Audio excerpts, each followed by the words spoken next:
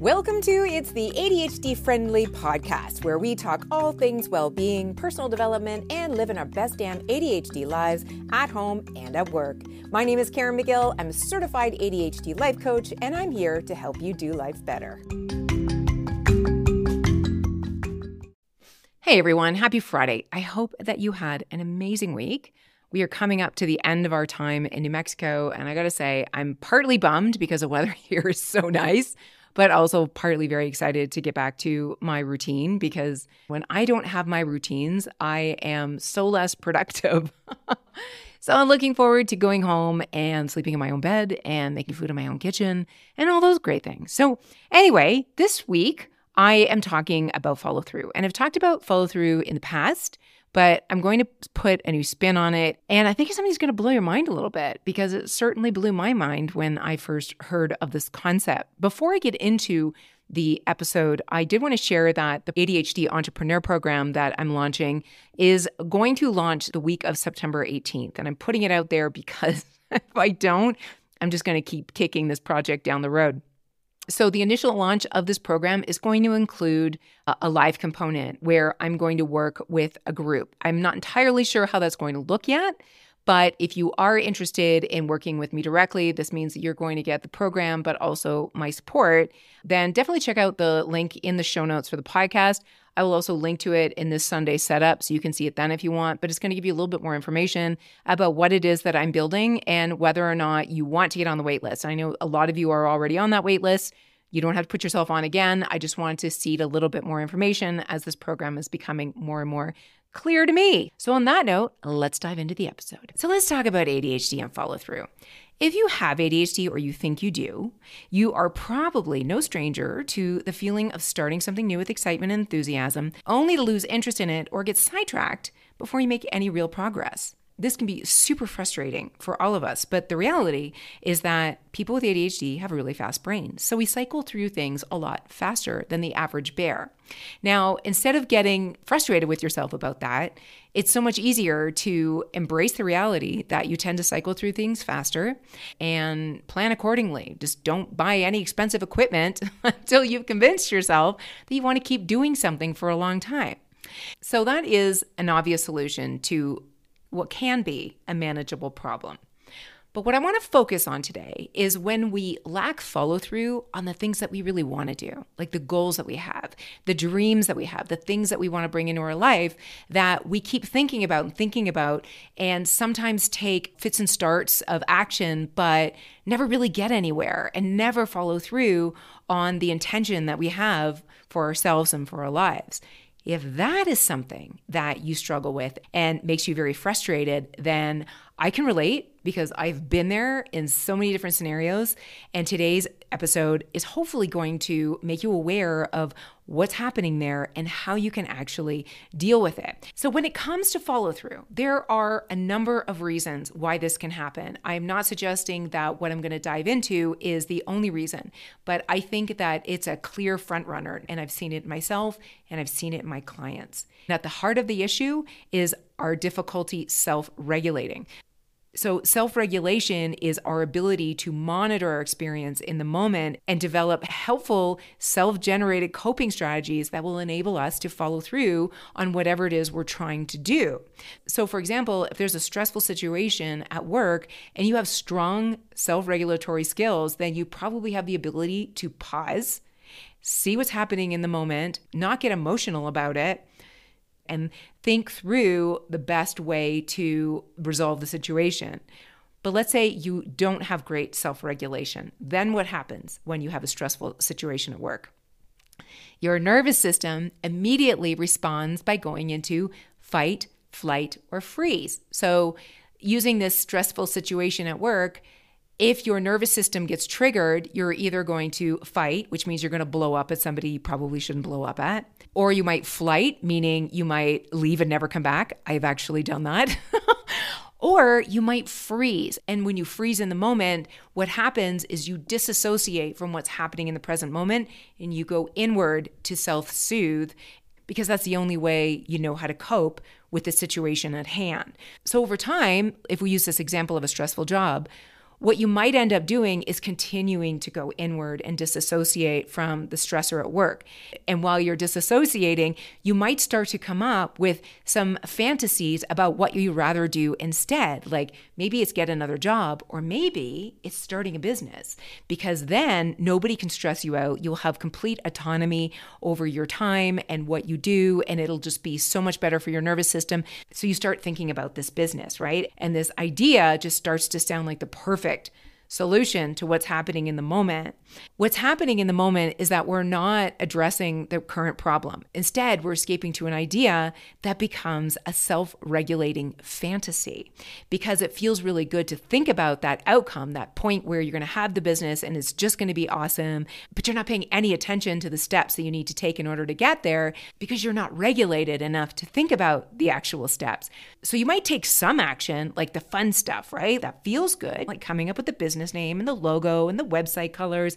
But when it comes down to actually making concrete action towards this goal of starting a business, you never actually do it. You're somewhere stuck between procrastination and follow through, and all you're doing is talking about it. And then over time, this self-regulatory fantasy starts to not feel as good as it did before, because when it was just a dream, it was comfortable. But now that you've been talking about it for a while and people are asking you why you're not taking action, now it becomes a little bit more threatening to your nervous system again, and you start talking yourself out of it.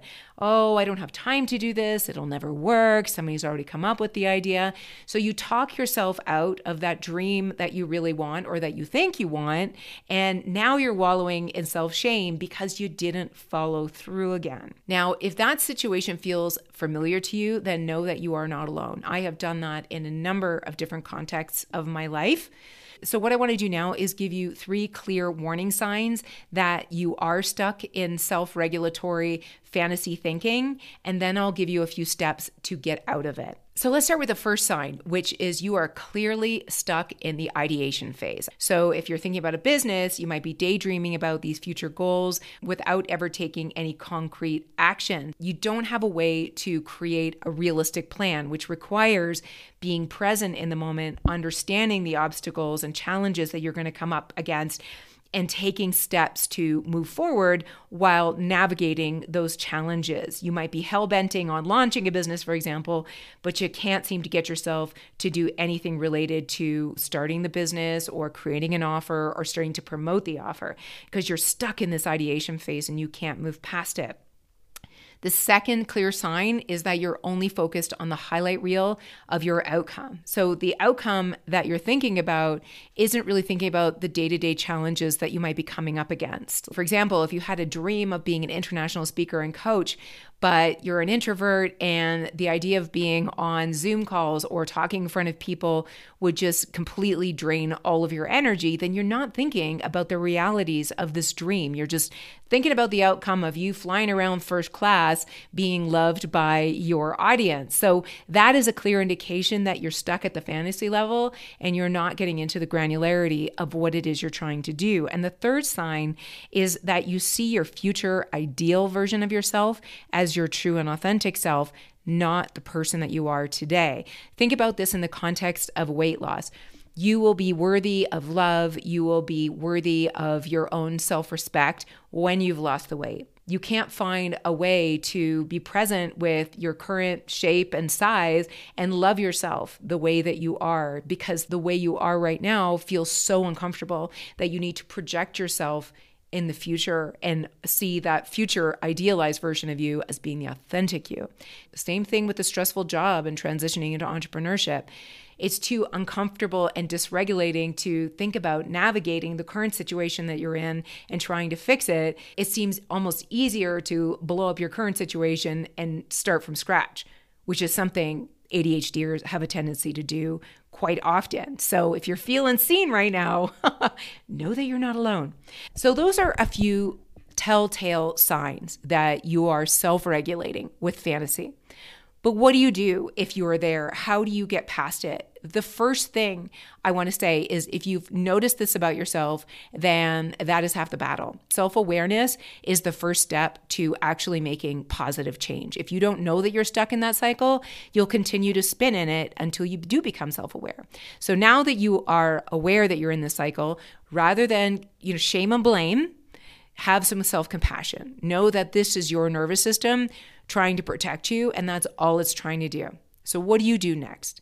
The first thing is to get really real with yourself about what it is you truly want. So when we think about this situation with a stressful job, that you're willing to blow it all up and start a business just to get out of that stressful situation, you want to be very clear about whether or not you're thinking to become an entrepreneur because that is actually something that you want to do, or are you thinking about doing that to escape your current uncomfortable situation? Because I'll tell you, if it's the latter, that is a recipe for disaster. I would never recommend that somebody leave a job to become an entrepreneur without an idea of what it is they want to do, who they're targeting, and having the support and planning in place in order to start that business. Because the reality is that entrepreneurship can be way more dysregulating than the majority of jobs out there. So you want to be very clear about what your motivation is. And if it's just that you want to get out of that situation at work, then you might want to look for a more healthy way to respond to the stress, look for ways to eliminate the stress, or look for another job. So that's just being very honest with yourself about what you want to do next. And once you know what it is you want to do, you got to create a plan around it. So this is where executive function really has to become a part of your process. Planning can be very difficult for us, strategy and creating steps that we need to follow through on. So you might need to enlist some help here, whether it's a coach or a mentor or a therapist or just somebody who you trust to help you move through this planning process. Name your goal, put your stake in the ground. This is where I want to go, and have somebody walk through that process with you so that you can create actual steps that are going to move you towards that outcome. And then the next thing, and this is the hard part, you've got to embrace messy action. So this is the point where you need to get over yourself, right? You need to get over that nervous system dysregulation that is keeping you frozen and not able to move forward. So if you're terrified to launch your business and promote it on social media because people are going to see you and judge you, then that's true. They will see you and they probably will judge you. And if you are somebody with ADHD and you struggle with rejection sensitive dysphoria and perfectionism and black and white thinking, then those things are going to be really tough. So the next thing that you need to do is have the proper support and accountability in place. Somebody who knows what you're dealing with, somebody who knows ADHD, and somebody who can have compassion for the situation that you're in, somebody who can see your potential and also support you when you are feeling dysregulated. And one more note on the planning process, it is really important that you are setting goals that you know in your heart you can achieve. It is great to have big aspirations. I love big aspirations. But if your goals for where you want to go are in any way questionable as to whether or not you have the skill, resources, or desire to move forward on them, you probably will not succeed. Research shows we attain the goals that we believe we can actually do. If you do not believe that you can do it, you won't do it. That's a Henry Ford quote, I think. And then the next step is to just rinse and repeat all of that. Stay to your plan, keep taking messy action, keep leaning on support and accountability to keep you moving forward and following through. And then the last thing I would recommend is to celebrate your wins and your failures. You've got to celebrate your wins, no matter how small, and you've got to celebrate your failures, no matter how painful. And it's important to acknowledge this. I've talked about it before because this is what changes your self-identity. It wires new neurons together that helps you to believe that you are a person that follows through on the things that you want to do in your life. Also, when you celebrate your failures, I'm not talking about wallow on them, I'm talking about celebrate them. You are celebrating the fact that you took action, you took messy action, it didn't work out, but you followed through. That's what you are celebrating, not the outcome, because very often the outcome is beyond our control. So those are the 5 clear steps that I think anyone can take to move themselves out of this cycle. I hope that this discussion has in some way created clarity for you in an area of life where you are struggling to follow through and given you some tools to get yourself out of that procrastination cycle so that you can go after the things that are meaningful for you. And if what you are desiring to do is to start a business, then I definitely encourage you to check out the program I'm developing. Again, link in the show notes, and it will also be in the Sunday setup this Sunday. So if you're not on my email list, you better get on it. It'll just give you a little bit more information and you can get on the wait list. And that will help you with this cycle of procrastination and lack of follow through if you are finding yourself in the cycle around starting a business. So on that note, guys, I hope you found this helpful and I will see you next Friday. Thanks for listening. Thank you for listening. For links and resources for this podcast, please visit itsadhdfriendly.com or click the link in the show description. Please also be sure to subscribe so you get automatic updates when new shows are posted. And of course, please do leave us an ADHD-friendly review. Thanks again for listening, and we'll see you next week.